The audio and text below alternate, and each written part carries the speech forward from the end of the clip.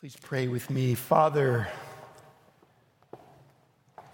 you have given us the ability to see. We haven't been able to see yet, as we one day will, all who are in Christ, your glory, your face, where every tribe and tongue and nation will have children there worshiping you for all eternity, bringing you glory. We thank you for your holy word, for the promises that it gives to us, for the ways in which it feeds our souls and will feed them even now. So as we open your word and begin to study the Gospel of Mark, your gospel, we pray that you would overwhelm us, cause us to be astonished. Let us see all that is offered to us in the person and the work of Jesus Christ, in whose name we pray. And all of God's people said, amen. As I mentioned already, we're beginning today a study that will take us at least into May through the Gospel of Mark. This morning, we're going to look at one verse as I begin to introduce, in a way of survey, the Gospel of Mark. So let's stand for the reading of God's Word. It is our tradition. It's a good one, even when we're only looking at one verse. Mark 1:1. The beginning of the gospel of Jesus Christ, the Son of God. This is the word of the Lord. Thanks be to God. Please be seated. The beginning. I want you to imagine for a moment this man, John Mark. I'm going to talk more about him in just a second, but just for a minute, imagine what God has called him to do. At this church, we believe that every word in this book, the Holy Bible, is true. It's perfect. And we believe that the Holy Spirit carried along men to write his word.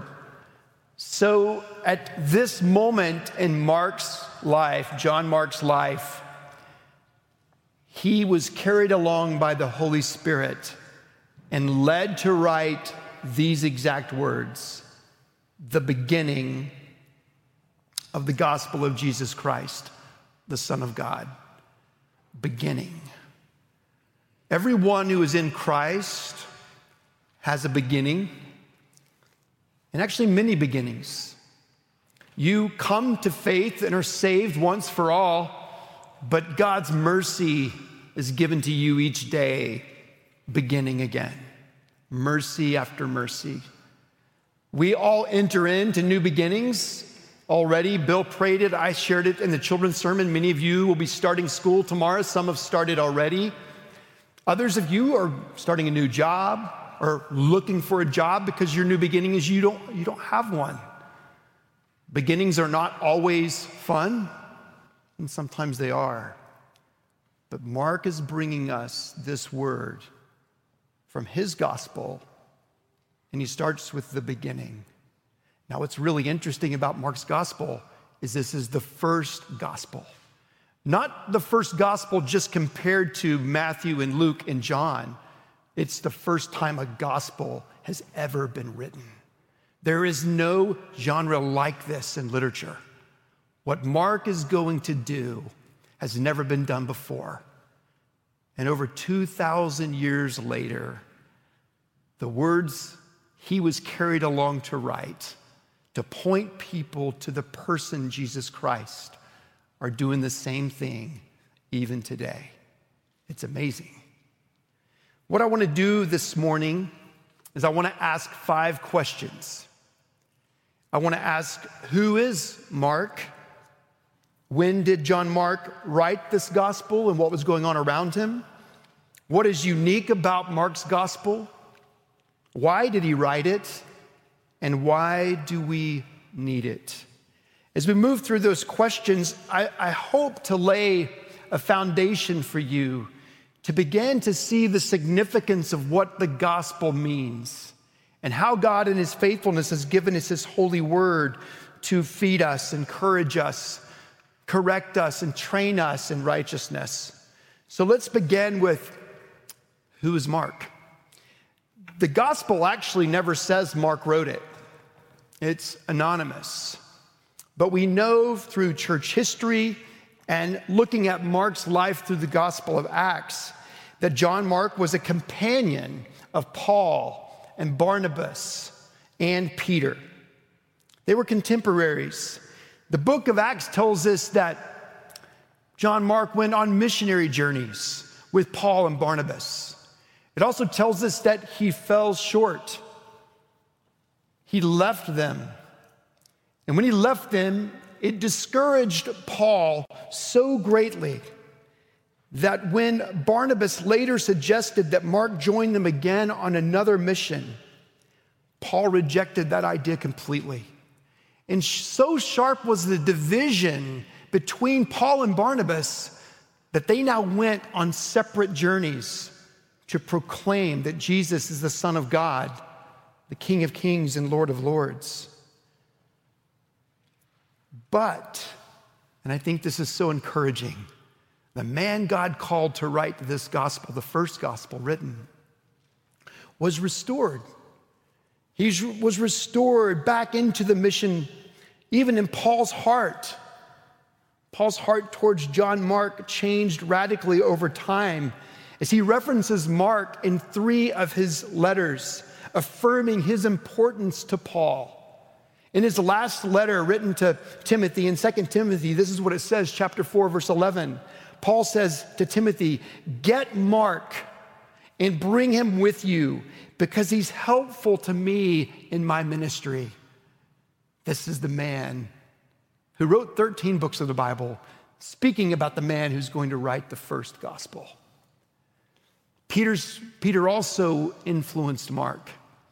And most commentators agree that Mark's gospel is actually the work of Peter telling John Mark the stories of what it was like to be an eyewitness of Christ.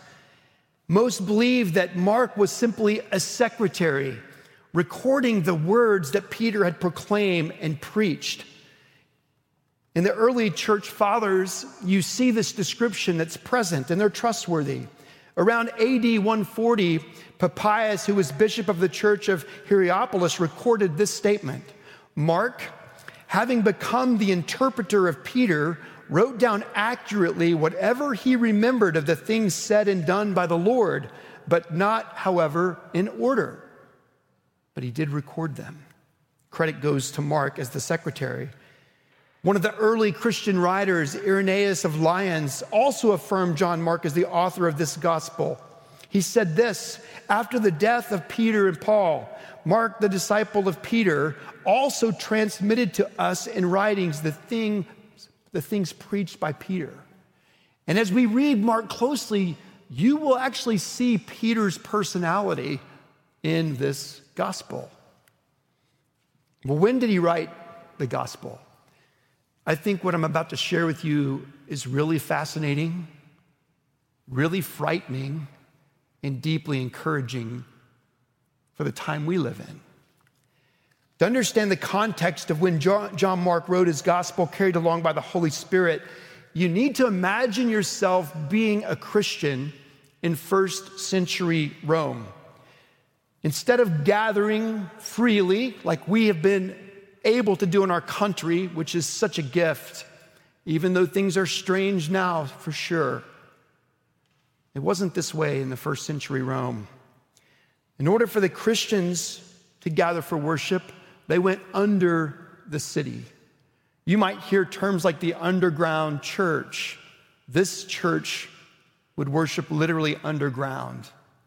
They would worship in the catacombs with skeletons and cadavers around them and on the way to the place where they would worship. Why? Because there was an emperor named Nero. And Nero was violent, deadly in persecuting Christians. So when you sense persecution coming against the church, and that creates fear in you, recognize that the Church of Jesus Christ all over the world has always been attacked.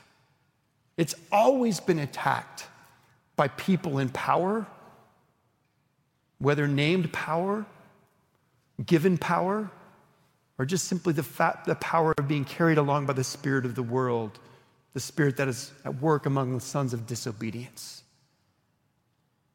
Nero, though in history, was one of the worst in terms of how he treated Christians.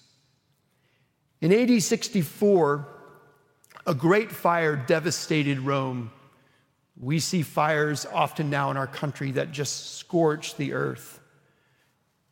In the city of Rome in 64, the fire raged and spread to 7 wards of the city, raging for 7 days. And the destruction was unthinkable. I mean, think about the technology we have to put out fires and what they did not have. The destruction and the death was unbelievable. And while many people felt like Nero actually was the one who started it because of his madness, in order to deflect the blame that was coming his way, he accused the Christians, who he described as antisocial and anti-religious, for the arson. And so if you were in Christ, and he knew you were in Christ, deadly persecution would come your way or towards those who also claim Christ. There were a number of ways he persecuted, but I'm going to mention 3, and they're graphic. First, he would clothe Christians in animal skins, animals that had been killed and skinned. He would put the Christians in those clothes, and then he would set loose feral dogs who would assume that they were animals, and those dogs would destroy those people underneath those skins. If not the dogs, he would bring Christians into the Colosseum, and there for entertainment, they would watch as the lions tore them apart. He also, in order to light his own personal gardens, would have Christians dipped in tar and set on fire so that their bodies would be that which would illuminate the darkness. It was around this time, in the aftermath of this destruction, that the first written account of the life of Jesus Christ, the Son of God, the Messiah, the King of Kings, first appeared. So imagine being in that church, being among those people underneath the city, in the catacombs, amongst the cadavers and the skeletons. And one day, suddenly, this gospel written by Mark is read to you, all pointing to Jesus, all pointing to the one true Savior of the world. What's unique about Mark's gospel? Third question. Well, it's unique in its brevity, 16 chapters. It's unique in its swiftness. It moves quickly through the life of Christ. There is no genealogy. There is not a lot of prelude. It just begins. I think the way Peter would and how Peter preached. The beginning of the gospel of Jesus Christ, the Son of God. Mark is detailed, it's descriptive, but it moves quickly. There are words that Mark uses, as the other gospels do, but some that are unique to Mark that he really wants to highlight. Though some of these words are in all the gospels, he certainly is highlighting the word gospel. He's highlighting the idea of kingdom. He uses a word in the Greek euthus, E-U-T-H-U-S, which means immediately or straight away.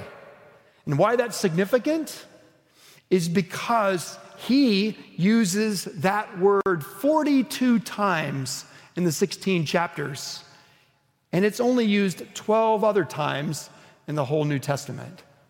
That's significant, and it gives you an idea of how Mark is writing. And one of my favorite words that's in the Gospel of Mark is a word you will see often, and it's the word astonished. In chapter 1, it says they were astonished at his teaching. But because he taught as one who had authority. Mark was speaking of Jesus. Though it's swift and though it's short, there is much to unpack in this gospel. And some of you might be thinking, I know the Gospel of Mark. And I would tell you, you don't know everything about the Gospel of Mark. His gospel, like all of God's word, is alive. It's living.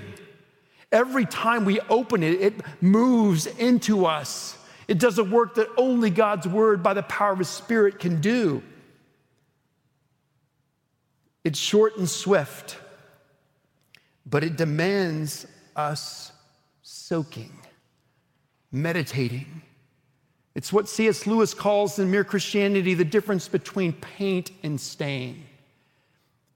We don't simply need to paint on a new color with a bit of better understanding intellectually of the Gospel of Mark. We need to soak, like stain that penetrates into the woods, these words. As I mentioned, we're going to preach on this through May, I'm imagining. J.C. Ryle, in his commentary on the book of Mark, written in the 1800s, said the best commentary I've ever seen on Mark was actually written in the 1600s. It was 1,666 pages, written by a man who preached the Gospel of Mark named George Petter. He began the Gospel of Mark on June 7th, and he finished it on May 28th. Hearing that, you might think, well, that's even a little bit longer than you're going to preach it, because we're in August already. But here's what I didn't tell you. He started preaching the Gospel of Mark on June 7th, 1618. And he finished preaching the Gospel of Mark on May 28th, 1643. That's 25 years and roughly 1,300 sermons, because there's so much to see and so much to hear. And that's one of Mark's themes. You see, but you don't see. You hear, but you don't hear. You believe, yet you still have unbelief. And in all of that, Jesus, the Son of God, because of the gospel, gives us mercy. So why did he write it? Fourth question. He tells us in the first sentence, the beginning of the gospel of Jesus Christ, the Son of God. Do you need good news today? We all need good news. But this is the good news, that God demonstrated his own love for us in this. While we were still sinners, Christ died for us. Children, fix your eyes up on the cross. Mark wrote this gospel to tell people who the person Jesus is. He wrote this gospel to persuade people to believe that this man who walked up on this earth for 33 years really is the Son of God. He is the gospel. He is the good news.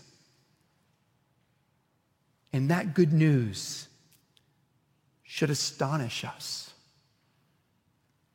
That God, demonstrating his own love for us in this, sent his Son to die that we might live forever. Sinclair Ferguson says, Mark begins his gospel by telling us first that the gospel is about Jesus Christ. It is not good advice about how to live, but good news about a person.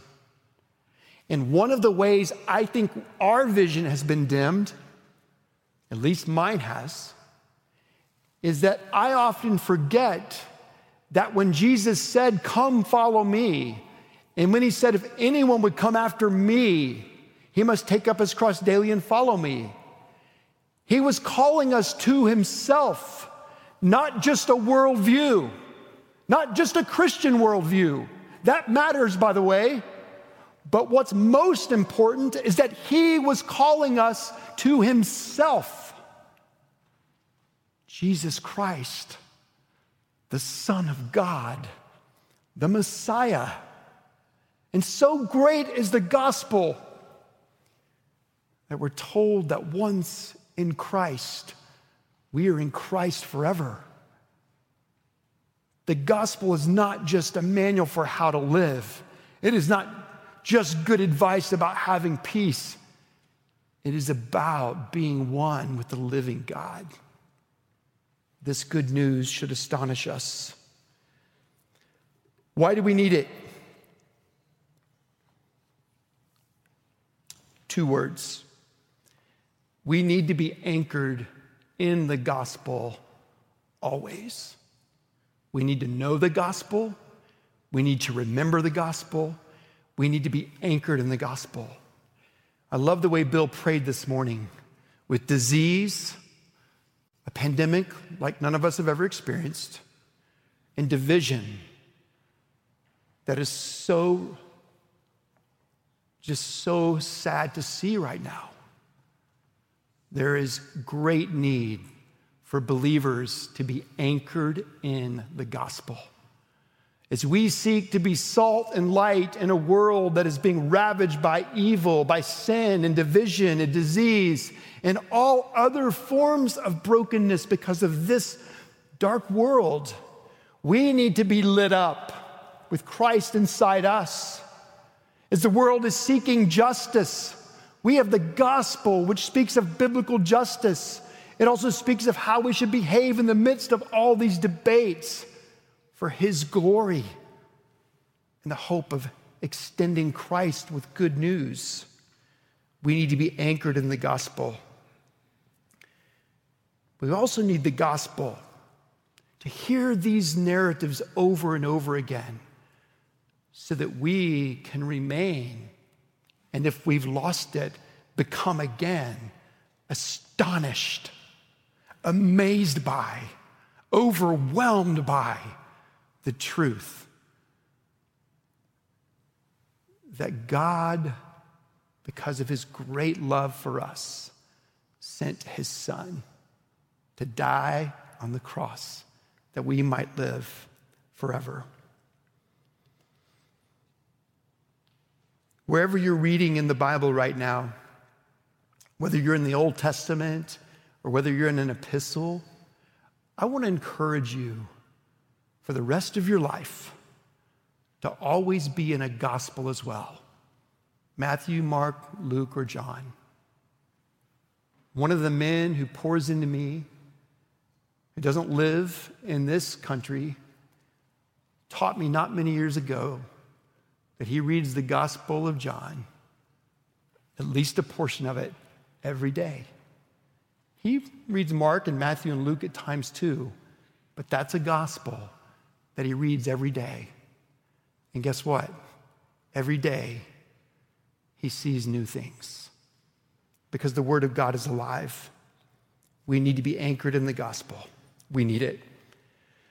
Someone that often is used by God to cause me to once again be astonished by the good news that I believe, that you believe, yet we struggle with belief, is Charles Spurgeon. And I did not plan to put this as the conclusion of my sermon. The sermon had been written before I went to bed last night, but I went to bed and I read Charles Spurgeon's evening devotion. And I just want to read a portion of what I read last night because it's astonishing. It's really, really astonishing.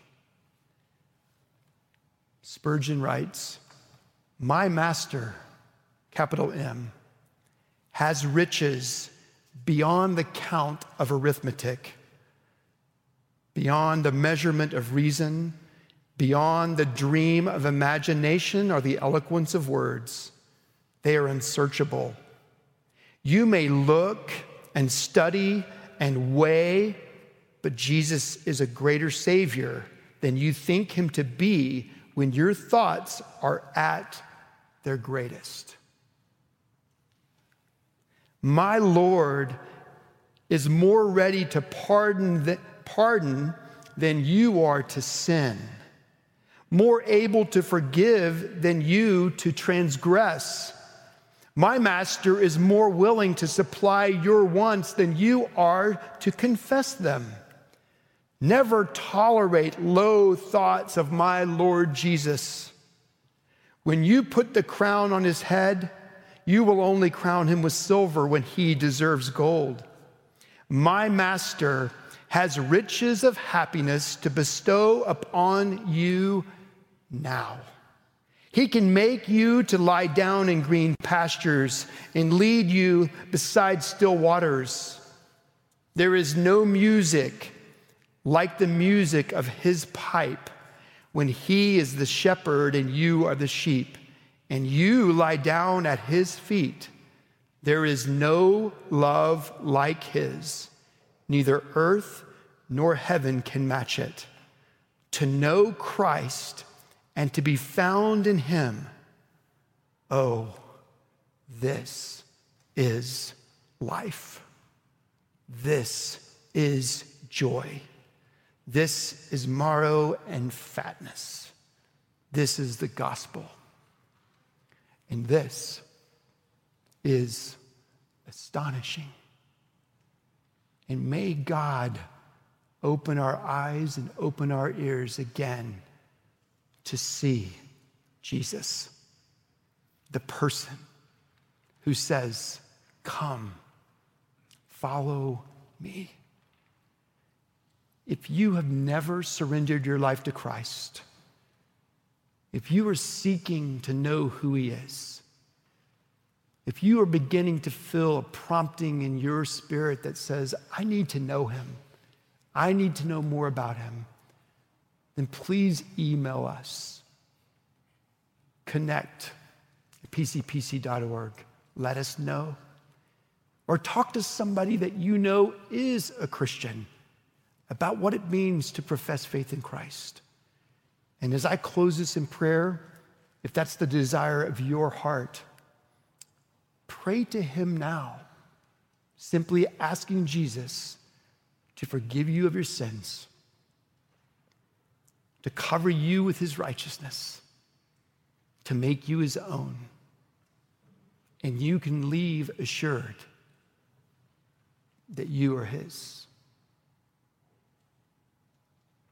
After this prayer, we're going to sing a very well-known hymn. It's a hymn about vision. It's a hymn about the cross. May he open our eyes to see again. Lord Jesus, there's not a man or a woman or a child that's here who has seen perfectly. There's not one of us who, before you call us home, will have absolutely perfect vision. But if we are in you, you've given us enough to see that you, Jesus, are the way, the truth, and the life. And I believe it's very possible that even at this moment, you're doing that work in our lives, that there might be those in our midst or those watching online who have yet to receive you alone for salvation. So, Lord, would you enable them to pray to you? Friends, simply pray and ask Jesus to forgive you and save you from your sins. Lord, for those who may be praying that now, would you overwhelm them with your goodness and presence and put them in fellowship with others that they might grow? Lord, help them to feel the astonishment of what it means to be rescued from eternal separation from you.